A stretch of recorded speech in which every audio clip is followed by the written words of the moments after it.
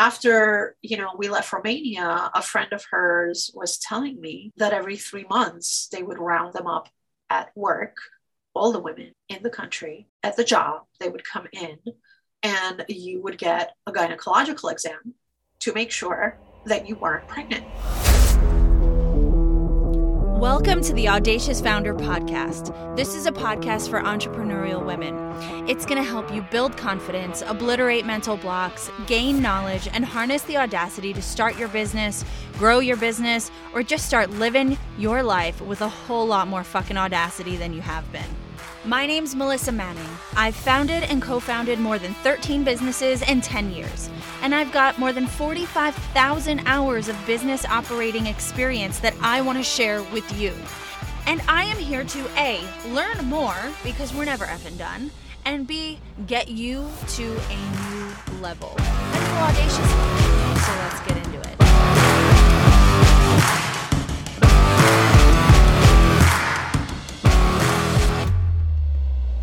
Hi, and welcome back to the Audacious Founder Podcast. My name is Melissa Manning. I am your host and Audacity Coach.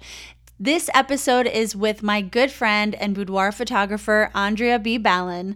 This is part 2 of an earlier episode that we published this week. The first episode had to do with believing in our power, seeing beauty in ourselves, dealing with the fear of success and imposter syndrome, the subtle ways that we invalidate ourselves, and Andrea's journey of finally allowing herself to pursue her passion. Isn't it interesting how sometimes we know what we should be doing, but we find all of these little reasons and excuses and justifications for not doing it?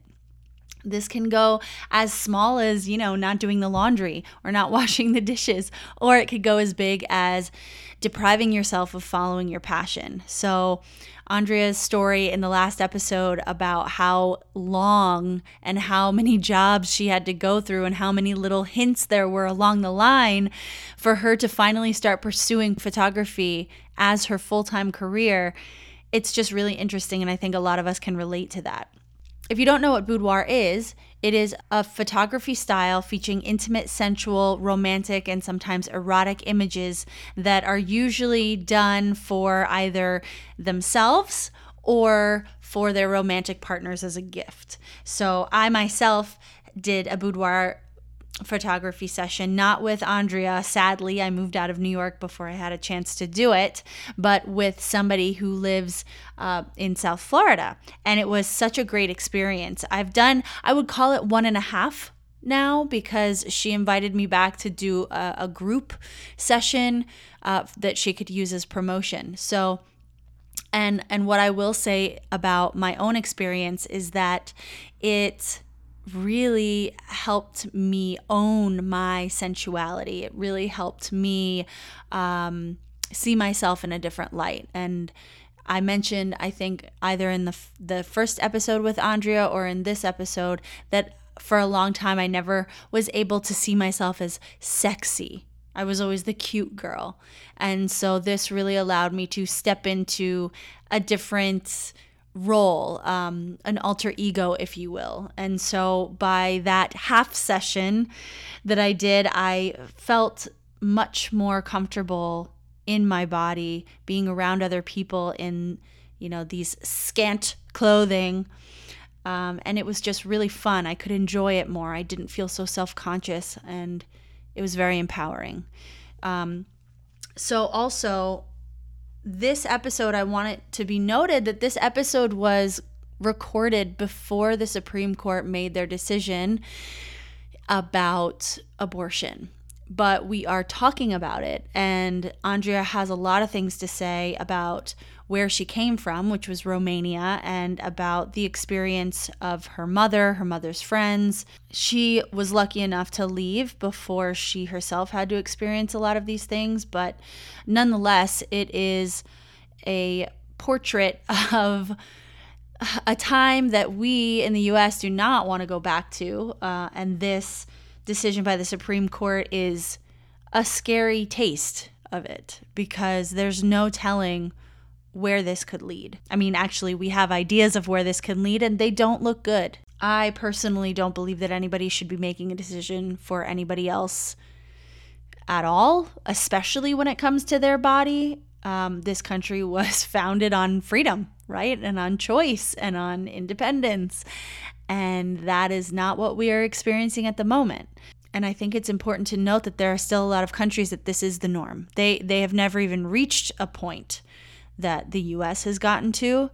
And the US has held that standard. And now that standard is being lowered. So globally, it's a punch to the gut as well, because now these other countries have nothing to strive towards. They have the citizens of these countries have nothing to hope for. If the US, who's always been an emblem of freedom, isn't that any longer, how can they hope that their countries will get to that point? I don't know. I think it's a very sad moment for us, for all of us, men and women. Take a listen and let me know what you think. Leave me a comment if you liked this episode. If you loved what Andreea had to say, leave us a 5-star review. This is some important stuff, so a lot of people should be hearing this.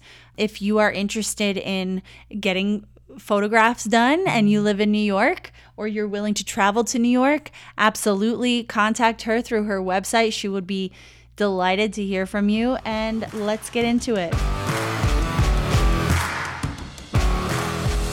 When you think of movie stars who are not necessarily Hollywood gorgeous, but you're like, they were sex bombs, right? Mm-hmm. It's because they stood in that power and they walked in like, the world is my oyster. And that is so sexy, mm-hmm. right? That confidence. And sometimes you got to fake it till you make it. Now, that's not to say, right, that you're like, my poop don't stink, or, I'm hotter than the rest of the world. Yeah. No, it's just like, I own this place. I own this room. I deserve to be presence. Yeah. I deserve to be here, just like everybody else. And that's attractive. Yeah. Yeah. I also, that reminds me too of something that I was talking to one of, I forget who it was on the podcast that I was talking to, but I feel like a lot of times we walk into the room and we want to just hide. We just kind of want to skirt behind some other people, just like grab a drink and just kind of like hide out on the side or behind people. But I think the goal should be to walk into the room and say, yes, I own it, but also look at me. I deserve to be here. Yeah. I'm here. Come talk to me. Like, you want to talk to me. And if you don't, you should, because I got stuff to say. Right. And I think a lot of people can't or haven't gotten to the point where they can really say that. And if they can't say that about themselves, how is somebody else going to say that about them? And it's not about, again, the look. It's about, when I was 13 years old, I was super shy, so shy. I had only been in the States for 3 years. I still had an accent. Always funny hair. Like, even when my mom stopped cutting my hair, it was like the 80s and that whole, like, I love Tina Turner. Tina Turner meets Axl Rose. Imagine that. It was like crimped, teased, sprayed with stiff stuff. Can you please send me a picture of that? Because I'd love to post it when I'm posting about this. Why? No shame. Shame. My God. So, and I never felt like I fit in, not in Romania. I was like, well, you're the smart kid, so we don't want to talk to you. And then here, you're smart, you're awkward, to be smart, to be successful, we don't want to talk to you. We don't want to be around you. You're the know-it-all. See? Yep. Always. And so at first I was very broken that I didn't fit in. And then it was like, you know what? I'm okay with that. I'm okay. You embraced it. But, right? Not just embraced it, but I decided to be a complete opposite of who I really was. Okay. So, say what I think, be who I want to be, just stand out, be the misfit. Don't judge a book by its cover. Yeah. I was getting straight A's and honor student and whatever, but people looked at me and, I was a metalhead. I became allergic to the hairspray. I went like this, and there was like pizza forehead. So my mom was like, you are not allowed to use hairspray. And I was like, oh yeah. So I grew my bangs down to here. I look like cousin It meets one of the Ramones. I used to wear like a leather jacket and ripped jeans, and I would walk into, the accelerated classes, and kids would be like, you're in the wrong class. Detention is that way. Or like, I heard she got left behind 3 times, like all of these untruths, because it was like disconnect the way that I looked. And you didn't look like a nerd. I didn't look like a nerd. Mm-hmm. And then, I looked like a hippie, and I used to wear like velvet jackets and long flowy skirts, and that hasn't changed much, and I realized it's okay to be whoever the hell I want to be, and even young, I was like, oh, she's a slut. I remember being 12. I went to a school dance, and an older 8th grader, he danced with me, and he made out with me on the dance floor. In 8th grade? Oh, he was in 8th grade. You were 12. He was in 8th. I was in 6th. I was 12 years old. So he made out with me on the dance floor. I go back to school on Monday, and it was like they had sex under the table in the cafeteria. Like, she's a slut. My boobs went from an A to a C, talking about, body shame, like self-body shame, over the summer. And so, it was like, that slut who stuffs her bra, they used to like throw tissue paper at me in the cafeteria, even though they saw me changing in gym, right? Like all of these things. And I was like, well, I know the truth. I know that I just kissed him, and I loved kissing him. We kissed for like 5 songs. I don't know if you can't tell, I love kissing, and I haven't been kissed in a while. Like, honey, we need to make out. And I was like, I could laugh about it. And that's the other thing too.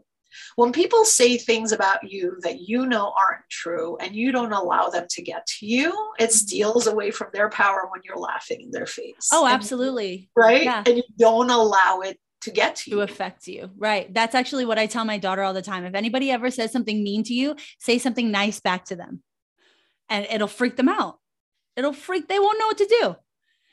But that also reminds me, when I was in 3rd grade, I got called by another 3rd grader a roller coaster.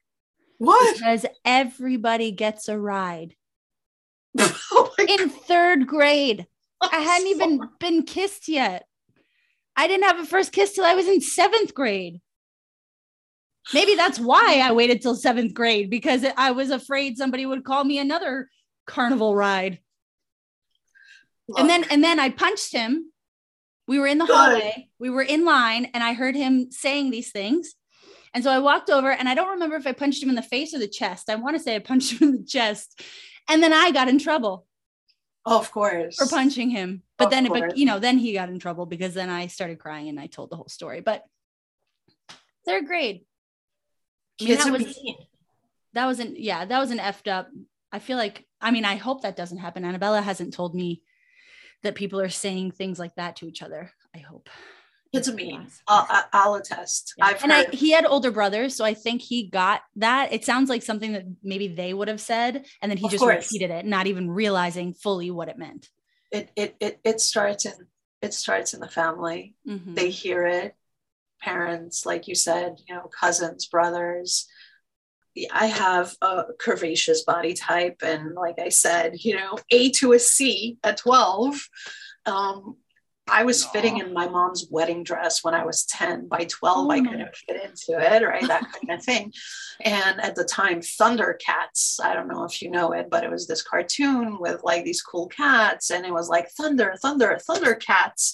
And there was this guy, and he was so pissed off that I would beat him on all the tests. But he apparently, found my Achilles heel. And every time I would walk into the class, he would be like, thunder thighs.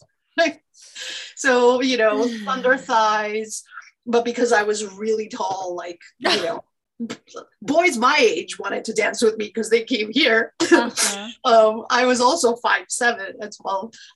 So, it was like Andre the Giant or Thundercats. And you could internalize these things, and you do, right? You're a kid. And then you laugh about them. I think in a way being, not taking things too seriously about yourself. I think that's also a quality in people that's kind of sexy, like being right, like down to earth and just not, just brushing things off, not taking them too seriously, not taking yourself. I mean, yes, own your power, right? But don't. Well, but that's what confidence is, right? When you have really internal self-love and when you are really confident, anybody can say whatever they want about you. I mean, it's never going to feel good, but you're able to just be like, okay, sure. Think that if you like, I'm going to go this way, and I think that's what more people need to cultivate, because we can't always just be like, no, I'm right and you're wrong and blah, blah, blah. That doesn't get us anywhere. So it has to just be like, okay, you know what? You have your opinion. You have what makes you happy. I'm going to go over here and figure out what makes me happy and who I am and what's important to me. And that's why, when I do think of my boudoir clients, a lot of them reach out to me and, it's like, it's an anniversary gift for the husband, or I'm getting married or whatever. I always say the same thing. At the end of the day, it's always about you. This is a gift for you. This is a gift that you will treasure. That is all about you. You will learn so many things about yourself. You will love so many things about yourself. And then it won't matter, right? And then you will be able to hear the things that are positive and take them in, right? Because that's the thing with confidence too. When you're not confident, you're not really able to take a compliment, right? People say something and you need to deflect, like, oh, that's not me, or, like in a way, right? But when you are confident, you realize that accepting that compliment is a love that you're also giving to the other person who gave it to you. Right. So then you can say, thank you. Mm-hmm. Like, I appreciate that. I take that in with gratitude. I take that in with love. Mm-hmm. And that's just a part of blossoming, I think, as a human being. And I think that as women too, we're taught to be small, to not take compliments, to deflect, to make ourselves unseen, less sexy, less. And then it's okay to be like, you know what, you could be all that you want to be. You can embrace all the sides of yourself that you want to, right?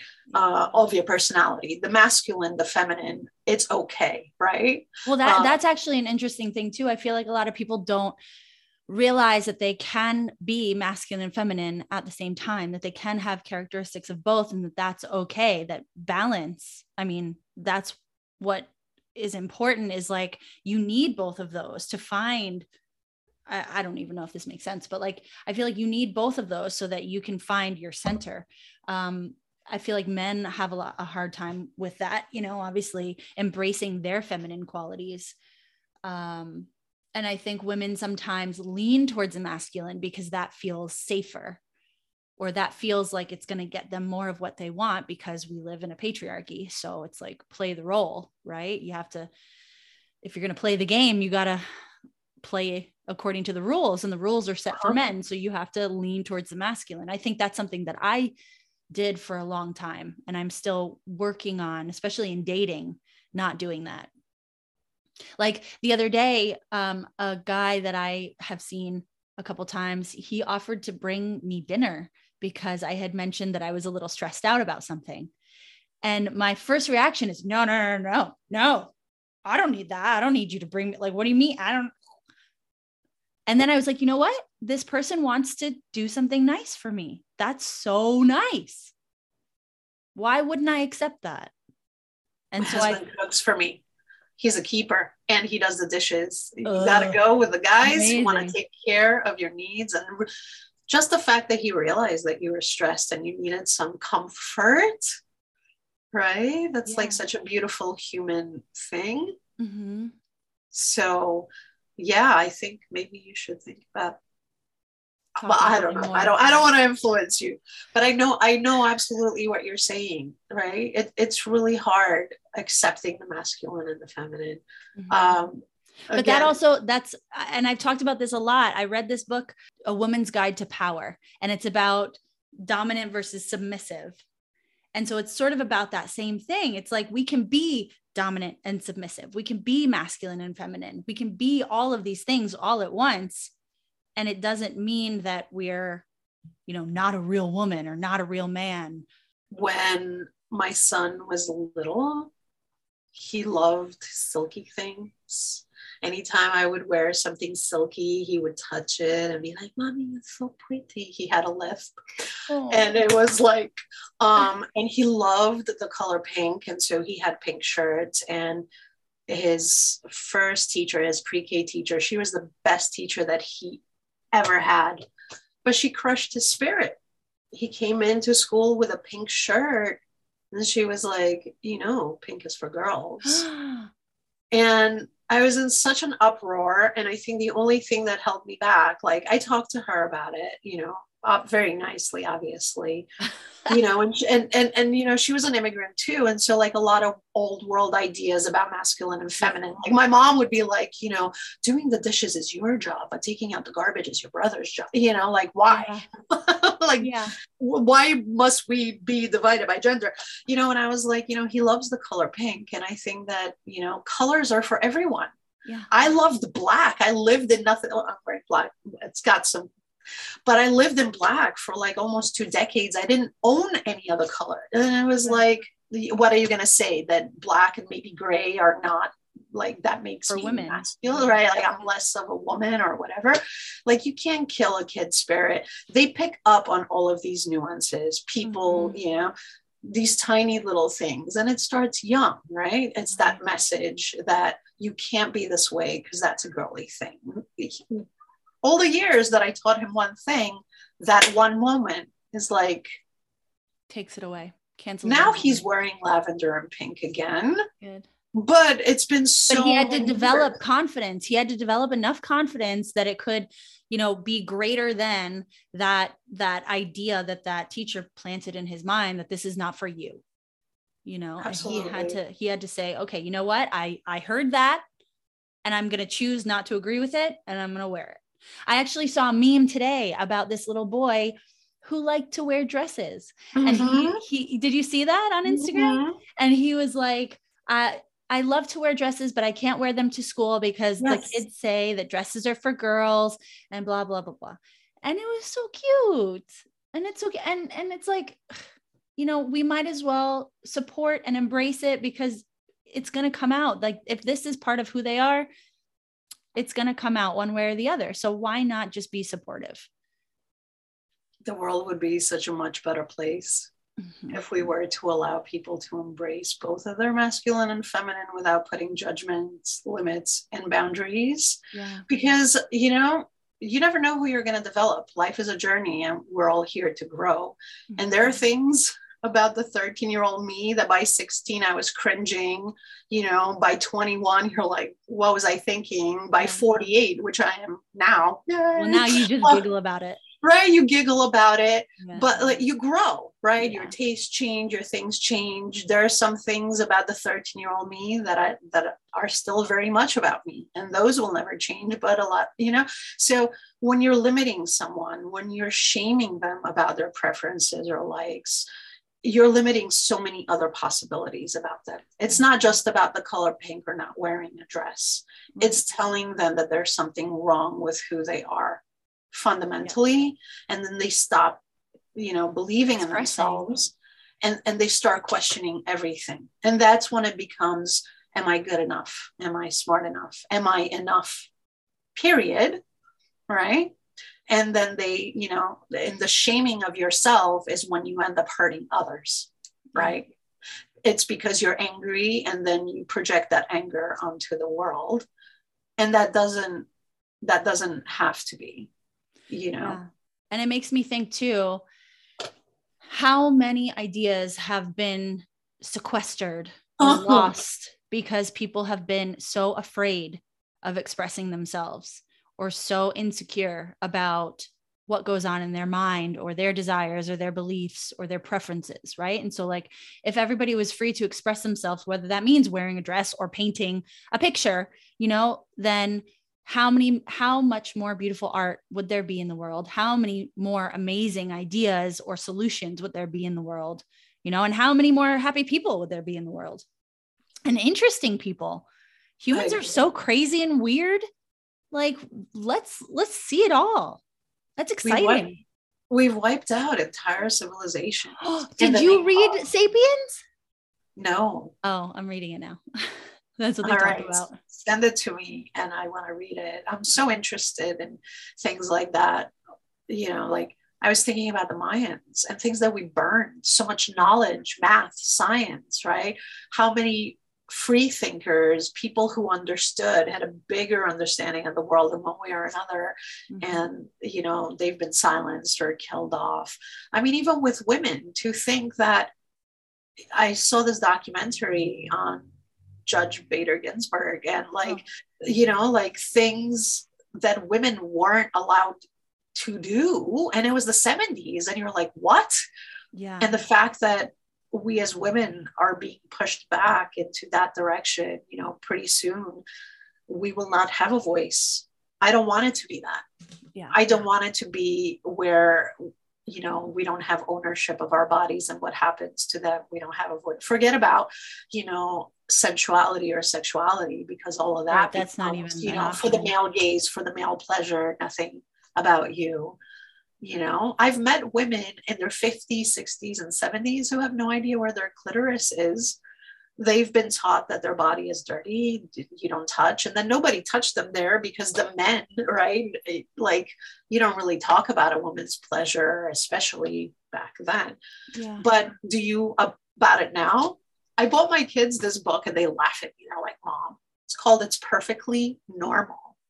And it's an illustrated book. I think that every parent should, investigate for their kid. And people are like, oh, it talks about a lot of things, when you bought this for your kid 2 years ago. And the reality is they take from it whatever they're going to take from it at that age. Right. Answer the questions honestly, without having to be like too explicit or whatever, but always be honest. Always be honest. Mm-hmm. Because sometimes, like, especially my son, his mouth, he'll throw things at me. And then I realized he doesn't know. He doesn't know what he's saying. He's heard somewhere these terms, right? And he's going to continue. And then I sit him down. I'm like, do you really know what this means? And he's like, no. And then I explain it and he's like, oh, I'm so sorry. I didn't know. I'm never going to say it, Yeah. So I think that when they know the truth, when they're empowered and they learn not just about their bodies, but about the opposite sex bodies, right? Mm-hmm. What it means to be a woman and a girl, have your period. What does that entail? But also how miraculous are to appreciate, if you're a boy, to appreciate the female body, and if you're a girl, to appreciate the boy body and to appreciate everybody's body. But it's like I feel like men have never been taught and boys have not been taught how miraculous a female body is. Women haven't even been taught that, And so I think if we teach respect in that way and appreciation, then I think that the biggest gift we would be able to do is to take the bodies at face value without sexualizing every body part and shaming every body part, realizing everybody has them. They all look different and they're all beautiful in their differences, right? You go to Europe and you see like a shampoo commercial, but the woman is naked or the man is naked. Mm-hmm. And it's not a big deal. And they're like, oh, kids are seeing that. Well, that's a good thing because kids are like, that's a human body. Yeah. Like that's what somebody looks like in the shower. And it's not a sexual thing. It's like, that's a human body. The matter of fact thing. Yeah. It exists every day. You see it's not like, with it. Oh my God. It's like, that's natural. Right. And that's cool. Yeah. And I think that the way that women are being treated and portrayed, and this backward slide that we're taking.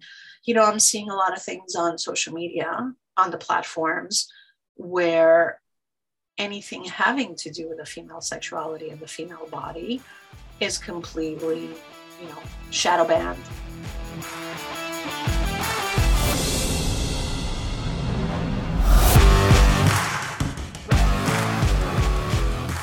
Just a quick break to remind you that this podcast is possible because of Audacious Founder Business Coaching. If you're an entrepreneur looking to build your business bigger and make more of an impact on this world, I am offering you a free 45-minute Audacity session where you will audacify your vision and your goals, and you will develop action-oriented strategies that take the overwhelm and the frustration out of manifesting exactly what it is that you want. If this sounds exciting to you, send me an email to hello@audaciousfounder.com and tell me about your audacious vision. Don't forget to include the code PODCAST to get your free session.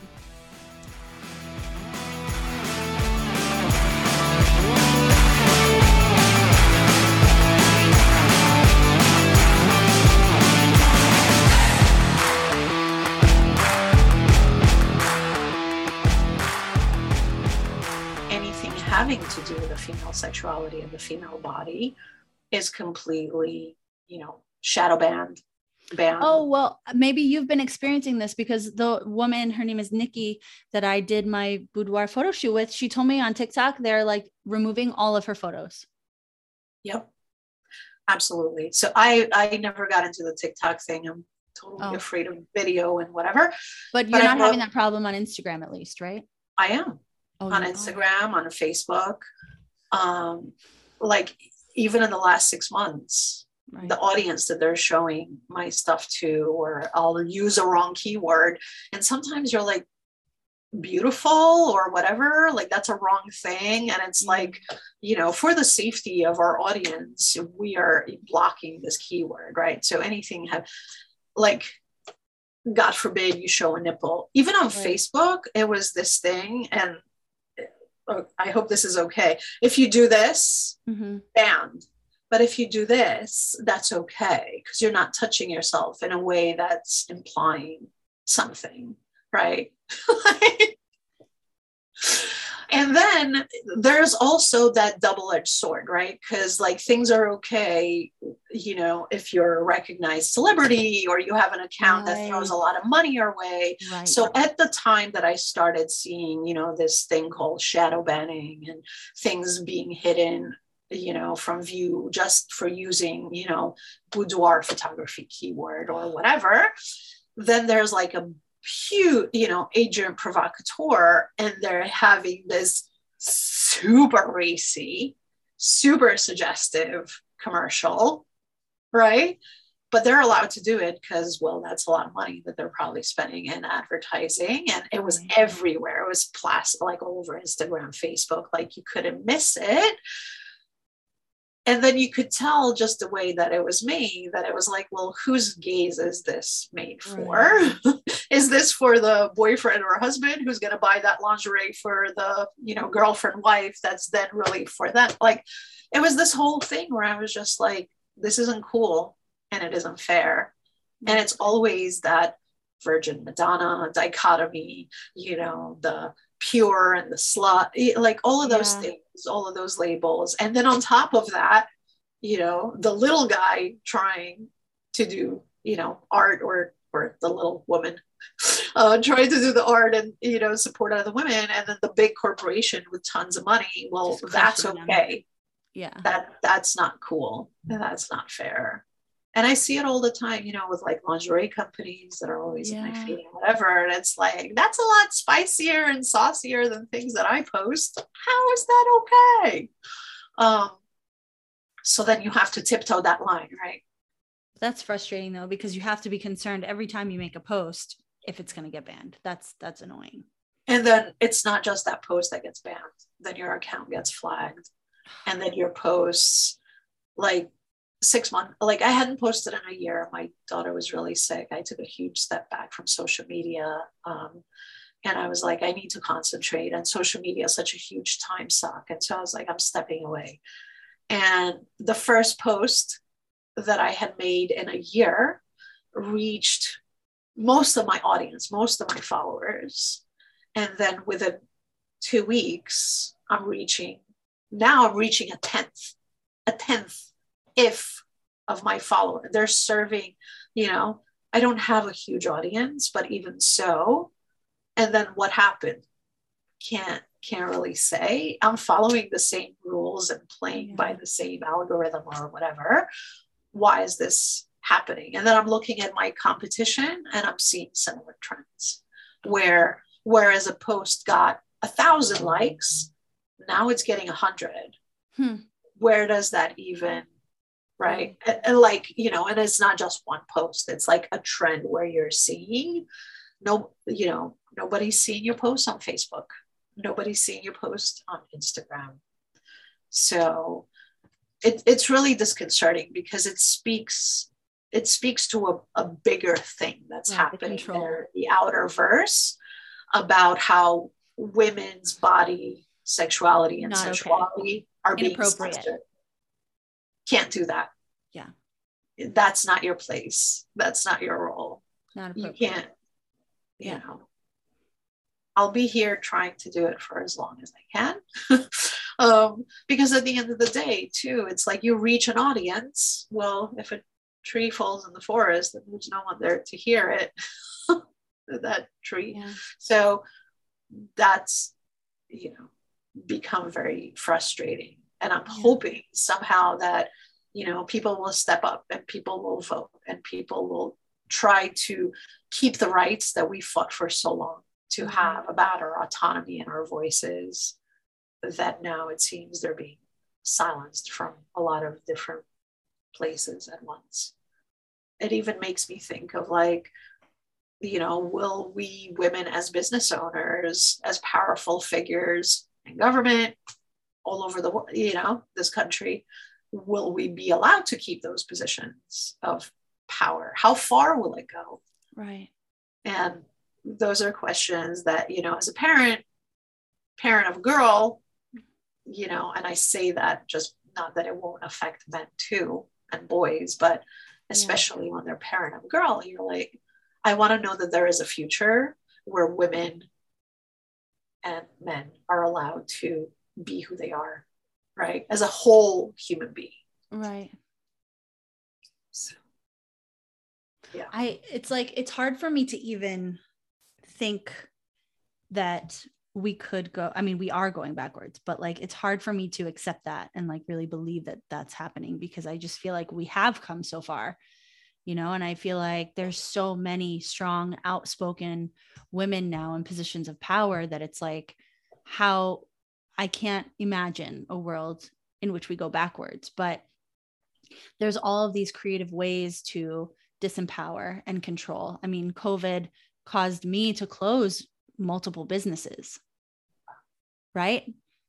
So now, and like that being a conspiracy, like the shutting down of the country and the world and whatever, like there's talk of that being conspiracy. And so it's just, there are ways to control that are so subliminal that sometimes we don't even realize that we're being controlled.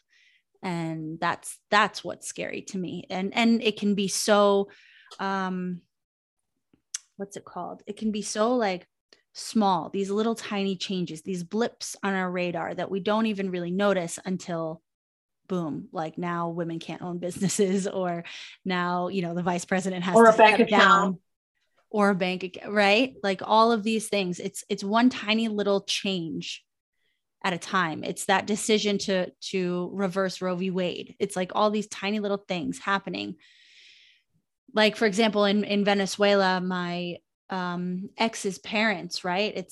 We adapt. So all of these bad things were happening in Venezuela that impacted their way of life, but they kept staying there and they kept adapting, because that's just what you do, right? Like, oh, it's only going to be temporary. It's not going to be forever.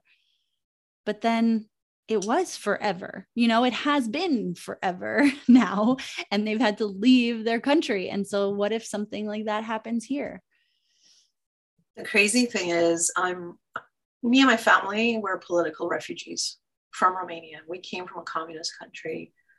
And I know firsthand things that could happen to you, you know, if you spoke out against the government, if you even made a joke. Right. Just the fact that we live in a political climate where our freedom of speech is being taken away. There is now a governmental committee funded by our tax dollars that, judges disinformation, and people who speak out against the very things that you and I are talking about right now could be labeled as domestic terrorists. Now, you could bring a gun to a supermarket, or forget that, a school, blast a bunch of people, kill kids, kill adults, and you're not labeled as a national terrorist. But if you speak out against these things that, someone in power in this moment says that you cannot question, you cannot speak out against, you cannot even mention, because then you could be a terrorist because you're spreading disinformation, right? That's frightening, because those are the very totalitarian tactics that you would see, in a very authoritative regime, where before long, well, there is no freedom of speech. You cannot make any jokes. You will be informing, on your brother or your mother. And then, women who need to terminate their pregnancy for one reason or another, sometimes kids who need to terminate their pregnancy are then, put in prison for life, or, like we talk about. That makes me laugh almost, because that idea is so foreign to me here. I mean, at least, yes, right. Exactly. And you think, this is not some, religious, country where you have, zealots that do atrocious things to women, in that backwards country over there. It's this country over here. Yeah. That's nuts that we're going to go backwards in time. And then it's like, it's this step, but it's like a domino effect, right? So, is it abortion? And then is it the morning after pill? And then is it, contraception? And then is it any kind of education about reproduction and, because according to my mom in Romania, like, if your mother didn't tell you about sex and how babies are made, well, you're not going to know. There's no such thing as prophylactics. There's nothing to stop a pregnancy. And then, God forbid, you get pregnant, and she's like, here's the crazy, messy truth that in instances like that, if you're having a miscarriage, then you're going to have a government official in the room who is going to sit there with a doctor to judge whether or not you did this to yourself before they attempt to even save your life. And that's what was happening. After, we left Romania, a friend of hers was telling me that every 3 months they would round them up at work, all the women in the country, at the job. They would come in, and you would get a gynecological exam to make sure that you weren't pregnant. It would be, can you imagine the invasion of your body, having every 3 months to have somebody check you out to make sure that you're not pregnant? Because if you were pregnant, well, who's the father? If you're not married, who's the father? And then what's happening with this pregnancy? So as I was watching The Handmaid's Tale, that's what it was reminding me of. That's exactly what I was just thinking about. I was like, my mom lived through that. Her friends lived through that after we left. It's unthinkable. You're like, wait, this stuff doesn't happen. It's not real. But it is real. And then I'm sure we're going to see this in a lot of states where abortion is going to become illegal, that there will be people who will not care about the mother. They will sit there and judge, well, how is this miscarriage or whatever is happening before they would stop the mom from bleeding out or whatever the consequences that could happen. which also means that then we become just vessels, right? Vessels who then take on all the responsibility, right? Mm-hmm. Of that action. Maybe you didn't know that you were pregnant. Maybe the condom broke. Maybe the condom slipped off. Maybe the person that you're with insisted not to wear one. You should still be punished for having sex to begin with. And not just punished, right? Because that's a lifelong thing, right? Having a child is a lifelong thing. That is a responsibility. And then, well, where is the dad in all of this? I think that if we were to create a more equal, right, embracing the masculine and feminine, well, then you got somebody pregnant. Now you have to support this child, you know, not just financially, but also, you know, in their education and their spiritual well-being and their, right? The onus has to be, it's not that we as women always have to pay for things that, you know, we want to happen or things that happen to us. It has to be equal. Mm-hmm. And that, you know, brings us to so many other things that happen, like, you know, sexual abuse and rape and whatever. Like, even this ridiculous, you know, Amber Heard and Johnny Depp trial, right, brings into question how it's really sad that, you know, you have a Me Too movement that's supposed to empower women and give them the voice that they didn't feel like they could have for so much time. And it's such a positive thing. And then somebody would capitalize on that, you know, to like dirty it up and make it invalidates it. Yeah, absolutely. And it's like, oh, we were right all along. See what happened. They turn it into a joke. Yeah. And the fact that it's such a huge thing, I don't know. Like sometimes my mind will go to conspiracy theories. It's like, well, maybe there is a reason why this is so big and it's happening. Yeah. To then take but that's away what I mean. Like, we're not even conscious that could be like some sort of a tactic or a strategy. And that very well may be, right? And and what it does too is especially for women too, it will make us question any other woman. So it's like, now we can't even stand up for each other because look what happened here, you know? I think that a lot of the reason why we don't feel empowered is because I think one of the tactics of patriarchy is also teaching women to tear other women down. Totally. Instead of celebrating. And they're doing that, you know, even as a mother to a daughter, like, you know, like, this is your role in this patriarchal, you know, like, you listen, you play by the, right? Because, you know, like, going back to school, right? A feminist school, I did a lot of feminist studies, and, you know, I was looking into like the feminist movement and the gay movement as pertaining to women. And even within there, it was like, okay, so even looking at the gay movement in the 70s, it was like, well, you're not lesbian and you're not gay if you're bi. And then if you're like, you know, then it was like the butch femme. And then it was like, do you allow penetration? And then like, even with that, it was so segmented and like groups like against each other. Like, so you're not this enough, you know, you're not a feminist. Well, that happens with race too. Like, so many Black people are considered not Black enough by their community. I think that all of these are tactics to keep people from banding together. I think that, you know, people realize that there's so much power to be had of people banding together and putting aside their differences and celebrating each other and standing up and keeping each other's backs, that, you know, we take on the world and literally, right? And probably for the better. Like, if we were to be like, okay, I'm going to embrace everything, I'm not going to tear other people down. Let's see what happens. Well, that's what I'm trying to do with the community that I'm trying to build for Audacious Founder, is that I want women to stop looking at each other like competition. I want women to stop thinking that there is only enough space for a certain number of women or a certain type of woman.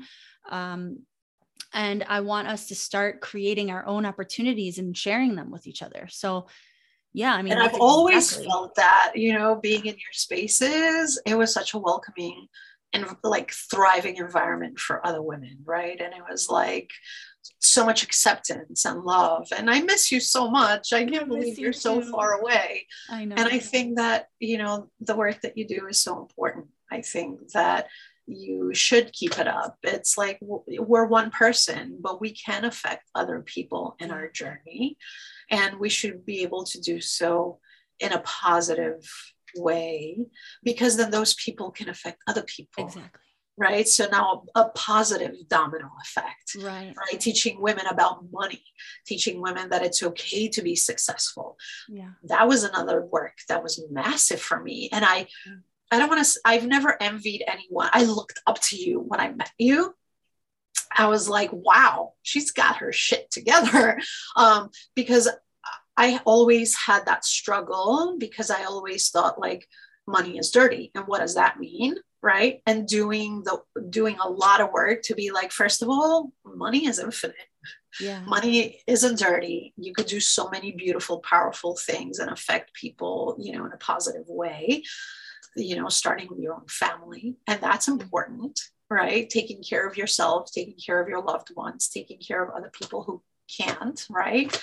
Donating, charity, all of those things happen because money is beautiful. It's how you use it. Exactly. That could be muddied up, but that was hard work for me to do and start accepting. But that's also a way to control, right? You're a woman, money is dirty. Don't try to get money, because money is power. And gold digger comes to mind, right? She's a gold digger. Yeah. I'm a gold digger because I accepted a free meal from this very nice guy who wanted to bring me a meal, right? Like maybe that's why I wanted to say no, because I don't want to be a gold digger.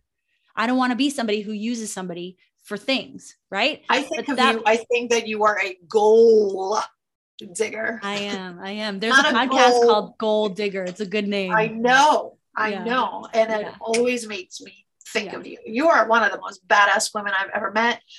And so much awe, right? Like, you know, you got your stuff together. We all have things that we're like, but instead of, again, using like envy, it's look up to, right? Exactly. What can I learn from this person? What can I learn from you? Yeah. Share your knowledge, right? And you do that, which is amazing, right? I think what's also important is to think about it both ways, like the two-way street, right? What can I learn from this person? And also what can I give to this person? How can I contribute to what they're doing, right? I think that that's the thing too, because I think sometimes when we think about admiration, we think then if we're admiring this person or something about this person, then it must mean we're inferior in some way.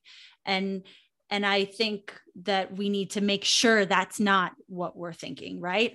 They have value and so do I. How can I maybe get something from them in a way that's going to make what I'm doing better? And then how can I give to them to make whatever they're offering to the world better? Or how can we just create something entirely new together, right? There's no competition. There's no jealousy. There's no inferiority. It's just value and working together and creation. Absolutely. It brings us back to all the way to the beginning when we started talking. And it's like, you don't need to compare yourself to the person standing next to you. You take care of your own soul and spirit, right? And just emanate out into the world. Yep. It's powerful and it's attractive, right? Yeah, it does attract a lot of things, right? It attracts. It absolutely attracts. So I'm hosting an event at the end of this month, and I was a little bit worried about attendance, right? And at a certain point, I had sent out a lot of DMs to women on Instagram that I had just like looked up hashtags of, you know, things that had to do with finance, CPA, accountant, finance, blah, blah, blah. And I sent out a bunch of messages. Nobody got back to me because we weren't like friends already or followers or whatever. So I think my messages went into hidden. Mm-hmm. Right. And so at like, not at the last second, but like, you know, when I kind of thought, okay, well, I'm not going to get a response from any of those people. I did get a response from one woman, and I included her in the event, and she has now invited like a mass of people. So again, it's that attraction, right? It's like, I'm putting this out there, and I'm attracting what I need. Yeah. And I think that you would attract even more if you don't say to yourself, this is not going to happen. True. right? You got to say, this will happen. I have faith. It's already happened. It was amazing. Yeah. Well, that's what so I was good. trying to do too. And I was trying, because I was getting anxiety when I would look and see that there weren't a ton of people registered. I was like, okay, don't worry. Don't worry. It's going to happen. It's going to happen. And I just sort of kept putting it out of my head. Like, don't take up space in here. Don't waste time thinking about this, because, you know, you do what you can do. You take action, how you can take action, and then you let it go, and it's going to happen. It's just going to happen. Don't worry about it. And so, yeah, I've attracted it. But I also wanted to say, like, thank you for saying what you're saying about what I'm trying to do. It's really nice to hear that. And I also feel that same way about you. And especially after hearing you speak, I think doing these photos, like, I think doing this type of photography for yourself is really important. And I think people might not think that. Women might not think that. And especially when I hear you saying that so many women are doing them as a gift for a man, you know, I think that we need to do them as literally part of our self-development, not even as a gift to ourselves, not as a gift to somebody else, like part of our self-development. We have to see ourselves in different light, and we have to see ourselves in a way that we can look at that image and be like, damn, she is beautiful. You know, and you don't ever have to put it out into the world. You don't need to have the validation, right? It could just be something that lives on your phone, right? And you open up, like, you just look at it every once in a while, remind yourself, right? Like, you open it up and it's like, yep, I'm having a bad day. It's gray outside in New York City. I'm so sad and I feel bleh. Oh, heck yeah. Powerful. Oh, yeah. Got it. But it's so empowering on so many levels that we wouldn't expect, you know, to hear you talk about how a woman comes in who's felt less than, not enough for 50 years. For 50 years, she's probably come to terms with the fact that, oh, I'll always be alone because nobody would ever want me because I am ugly. I'm the ugly duckling. Nobody would want me. I would feel sorry for whoever was with me. And then she goes on to change her entire life because now she is that empowered that she can quit this, like, probably sounded like an awesome corporate job, and do whatever she's doing because now she has that confidence, you know, and she values what she thinks is important. And that other woman who, even though she, you know, according to society, according to the community that she's in, think that she's beautiful, but she still has this sense of inadequacy, that she's not, also not good enough, you know, and then she goes off and now she's, you know, working, she's getting paid for this thing that she didn't believe about herself. Like, the reality is so powerful. And the reality about self-esteem, right, is that no matter how many outside voices try to validate you, they will never be enough if you don't see it for yourself. Yep. Right. If you don't feel validated in, you know, smarts, beauty, talent, you know, athletics, whatever, if you put that hurdle, if you put that limit on yourself, the world doesn't matter. Right. Yeah. And so that's that, you know, when you turn the light on, when you flip the switch and you're like, that aha moment. Yeah. Where then, you know, you could then validate yourself and start believing. The self-validation, that's what it is. And I think, you know, with, you know, finances and wealth and creation and everything else, right? You have to start believing. You have to put the right and proper empowering labels, right? I am a woman. Yeah. I am an artist. I am a business owner. Oh, I have this other little subtle example. So one of the speakers who's coming to the event at the end of the month, we were talking and she said something about, she has all of these side hustles, right? And then I changed that phrase, side hustle. I changed it to revenue streams of revenue, right? What sounds better? Oh yeah, I've got like 5 side hustles, or I've got 5 streams of revenue. What sounds better? Huge. And that's one, like, I still say side hustle, you know? So that's one that I never even thought about. And when she said it, I was like, boom, click, I got it. Like, that's a perfect example of something so subtle. And there's nothing wrong with saying side hustle, right? But there is something about that invalidates it a little bit. But when you say, I've got 5, 6, 7 sources of revenue coming in, some streams of revenue coming in every month, filling up my bank account, there is something so much more, like hearty and legitimate about that phrase. And it's crazy, right? Because you don't think about that for yourself. A lot of times, right? We could do for other people, we can't do for ourselves. But I think that sense of community and being allowed to speak to one another, I think that's what's so powerful and beautiful about women, right? The storytelling and the self-discovery that you find in that storytelling. You didn't even know I was there, but in speaking to somebody else and maybe like trying to help them, trying to elevate them, you're like, yes, this is what it is. And that's when you two become elevated. Yeah. And then that's also how you can then help other people, because it has to click for you before you can teach it to somebody else. And I love that so much. Streams of revenue, side hustle. And that's another way to make you small, right?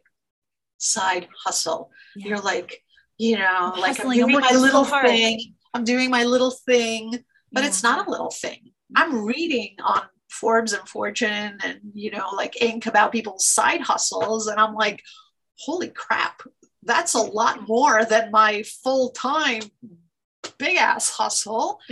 Right. So why are you going to call it that? And good for them. Wow. Like, I wish, right? Have a printout on Etsy that's going to bring me in 260,000 as a side hustle. What? That's wait, do you?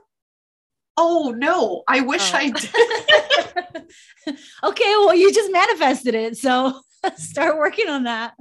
Now I'm like, what can I do as a printout on Etsy? That is nuts. But it's these conversations, right? And when you have a pandemic and you separate people and you bring up all these hurdles where people stop talking, stop gathering, right? And money becomes an issue, which is disempowering.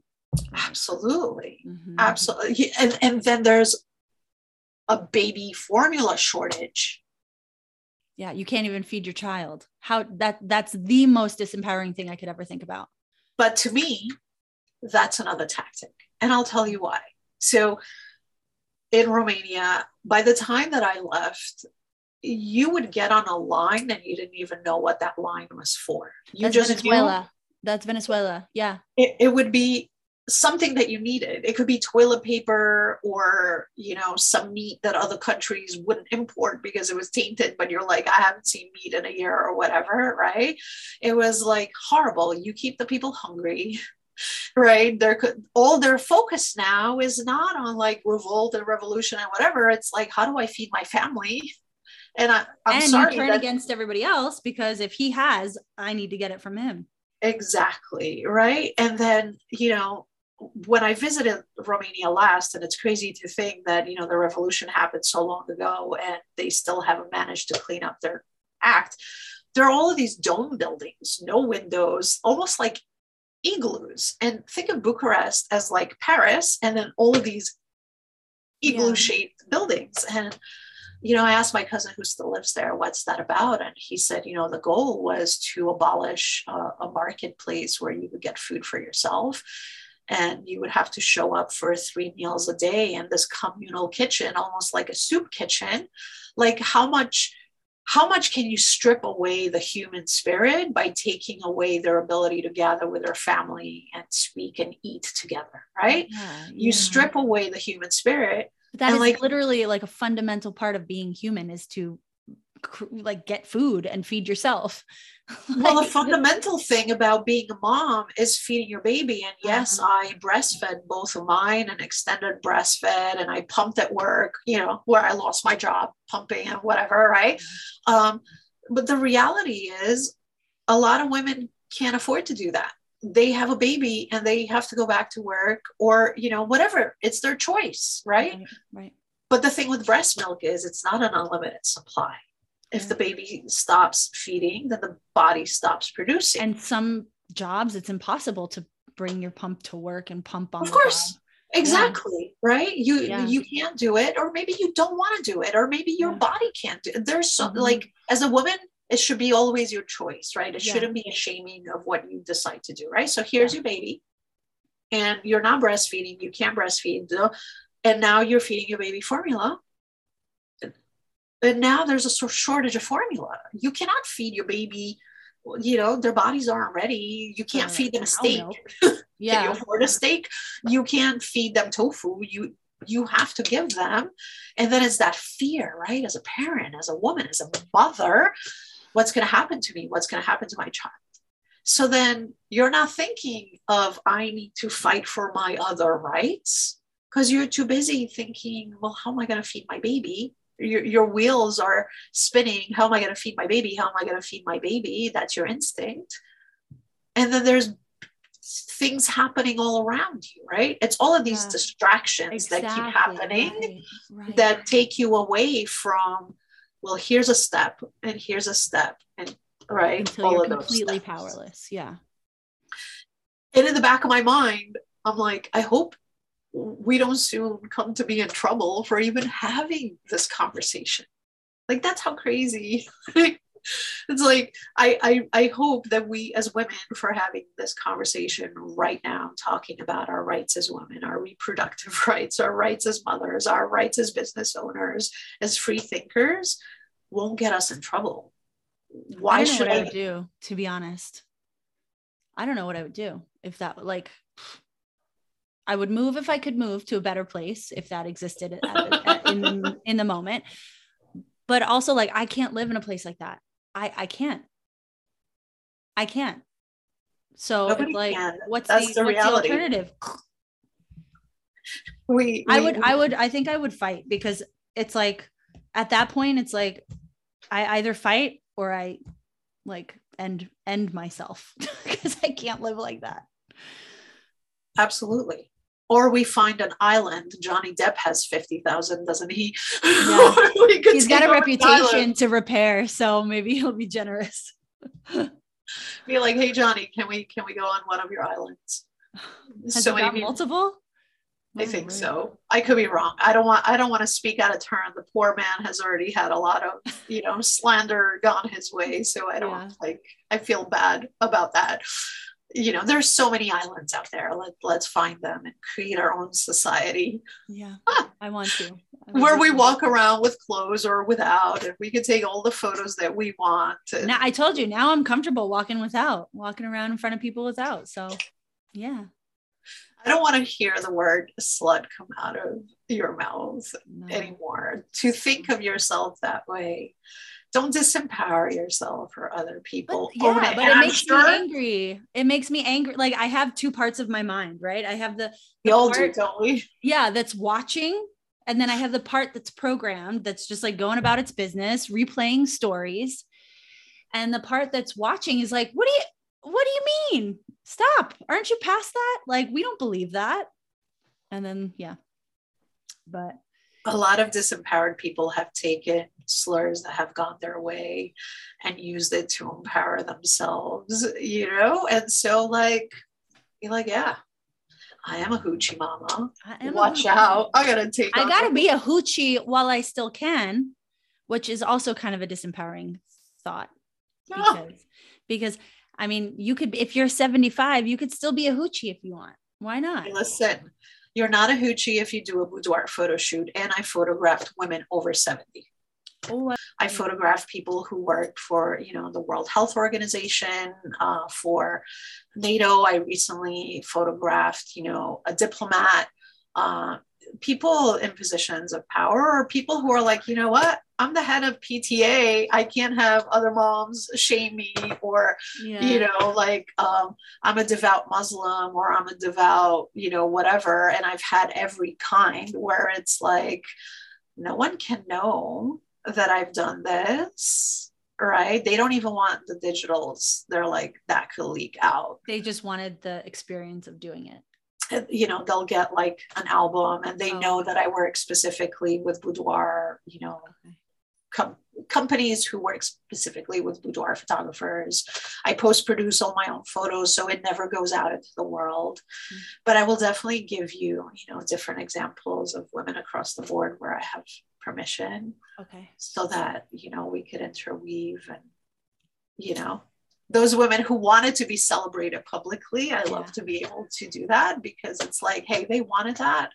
And I love that. Yeah. I wish that more women would give me the okay, because then you would be able to see every woman is a woman who wants to do this. Every woman, regardless of, shape, size, shade, age, nationality, religion.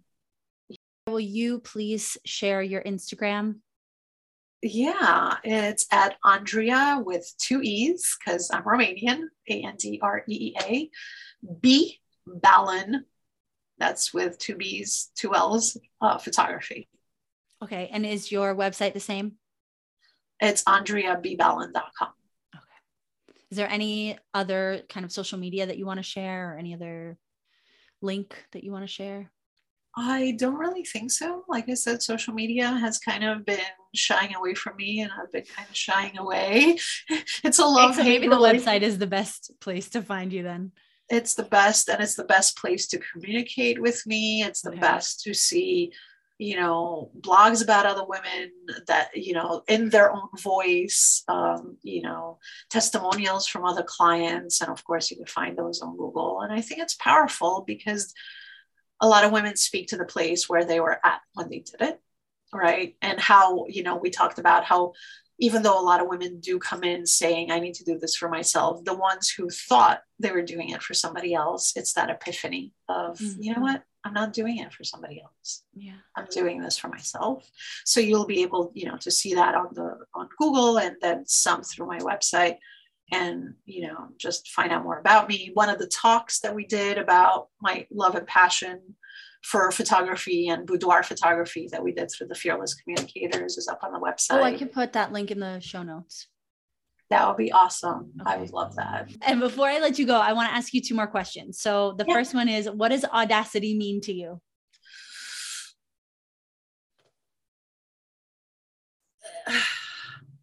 I grown up with it to have a negative connotation.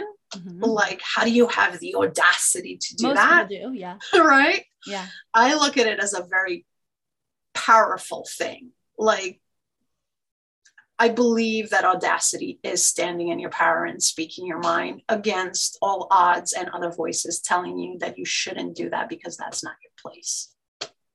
Perfect. I love it. I agree. Yeah. Okay. And last question. What is your biggest, most audacious goal going forward? I think that I told you that I struggled a lot with the idea of money and worth.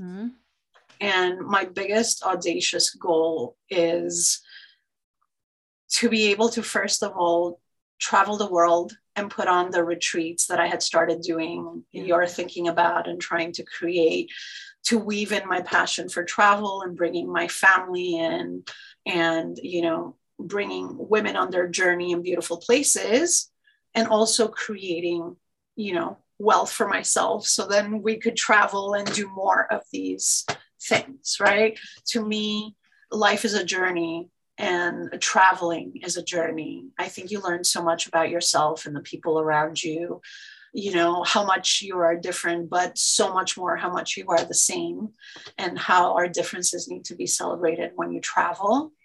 And so my goal is to, bring in my passion for travel, for photography, empowering women, and supporting my family, and weave it in together to a place where, I get to, be on the world, move throughout the world, and kind of bring my passion to other people. I did another podcast 2 years ago. I can't believe I flew with a woman in the Netherlands who was like, as soon as this is over, you're coming to the Netherlands and you're going to do this here with me and with some other women. And I was like, heck yeah. And she's like, and I know some other women in Germany. And I was like, bring it. I want to be there. Thank you so much for all the time you gave me today. It was such an amazing talk. This might be, I feel bad to say that, but it might be my favorite one so far. Oh my God. Yeah. And it's also, well, I was definitely authentically myself, because for, most of it, I didn't even know we were recording. So I couldn't say anything. No, it was amazing from start to finish. And I like that we just we didn't even jump into it. It just flowed into it. And then we couldn't stop. It was a runaway train. It was amazing. I liked it. I always feel that way, when I'm in your presence. I think that you put out this magnetism into the world.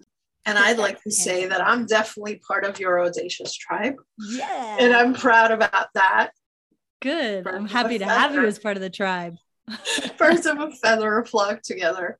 Yes, we do. And we need to stay. We need to stay together. And teach our daughters to be audacious and don't care about, being too much, too loud, too masculine, too feminine, too powerful, too sexual, sexy, seductive. I can't wait to see you soon and talk about the fun things that we could do together. Yes, same. Me too. Thank you so much. Thank you. Love you. So much. Love you too. Bye.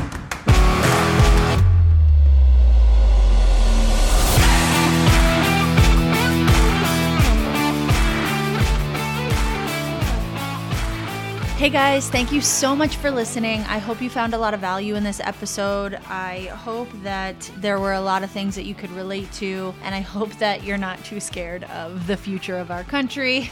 If you haven't done so already, please go to my website and sign up for my email list, because that is how you will be alerted to anything new that I'm doing with the Audacious Founder, events that we're hosting, new podcast episodes, new blog posts, and coaching deals. If you haven't done so already, please subscribe to this podcast. Please give us 5 stars and please share it with your friends. We need all the ears we can get. Thank you so much and stay audacious.